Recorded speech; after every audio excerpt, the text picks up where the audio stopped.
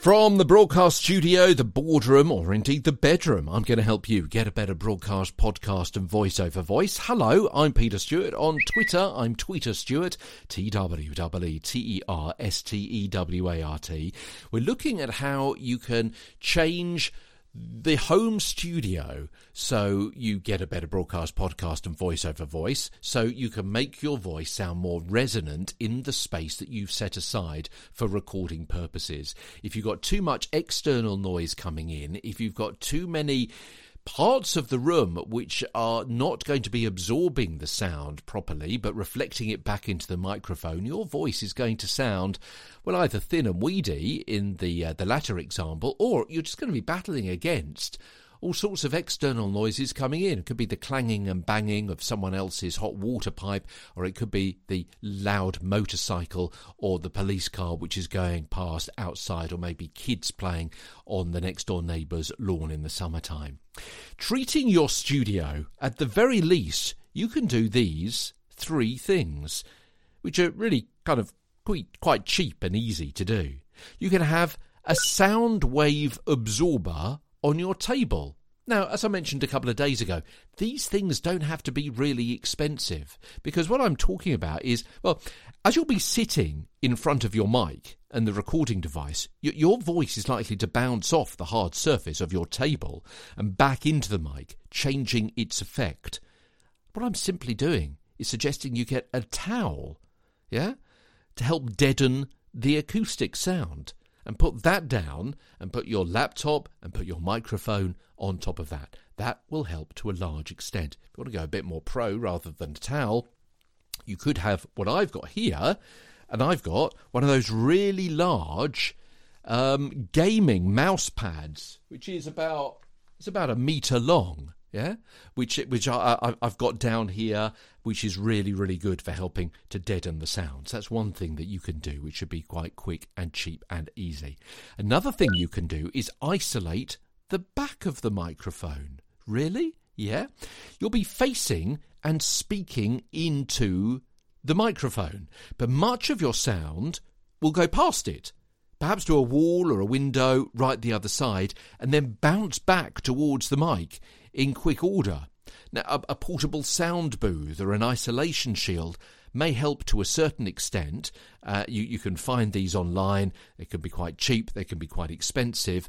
And sometimes they can be quite small. But I know some people do use those. But you may be able to create a homemade version using perhaps a clothes error or a heavy-duty towel or duvet. Or, and this is what I've seen other people use in the past, you can get a cardboard box and just put a cardboard box behind. Yeah, because cardboard, corrugated cardboard especially, has kind of got the little ripples inside which will help bounce off the sound, help absorb the sound to a certain extent. Even better, if perhaps you can put maybe some of those, a couple or 3 of those acoustic foam panels that you can buy. They're reasonably cheap, but I don't want you to go to a huge expense unnecessarily. I know some people use eggshell boxes or egg boxes. Be a bit careful about that. Probably not too much of a problem if you just have 3 or 4 of those glued to the inside of a cardboard box that you've opened up. So it's so you've got 3 sides of that with the microphone at the front, and you're kind of talking into the box with those eggshell boxes or egg boxes just inside. I know in the past some people have put up egg boxes all around the room.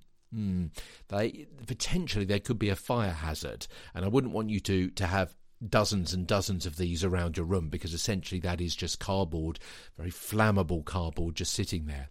Now, having said that, you may think, well, hold on, I've got all sorts of other flammable things inside my home or my studio area. I've got a big box of paper, I've got a file of all sorts of old bills and sorts of stuff, and I've got a bookcase full of books, all of which are flammable too. I get that, but I wouldn't want to be responsible for misleading you as regards the use of egg boxes. So you could do something like that. Also, I've seen people use, and this is really intriguing, you know those cat beds that you can get? They're really deep, they're full, they're plush, they're fluffy.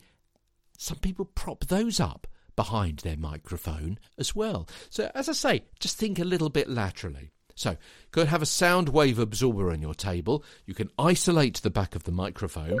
And I mentioned this the other day. Isolate the wall behind your back. Yeah, don't forget this area, because sound that goes past the mic, hits a wall and then returns, may very well then hit the wall behind you and come back for a third try at the mic head. So not having that space covered, again, may create an echoey effect in the room, so treat it too. As I said the other day, I've got a portable clothes rail on wheels over which I can drape a heavy-duty duvet or towel or sheet or something like that, and I pull it behind me just before I record. So there's some really quick, easy, cheap ways to treat your studio if you want to get a better sound. And by getting a better sound, as I've mentioned several times over the last few days, when you hear yourself in your headphones, you're going to be sounding much more confident because you will sound better. Yeah? Okay. We're talking about headphones, incidentally, in a couple of weeks' time and how important they are. Tomorrow, what is the clap test to help you get a better voice? We'll talk about that tomorrow as Get a Better Broadcast podcast and Voice Over Voice continues. From London, I'm Peter Stewart.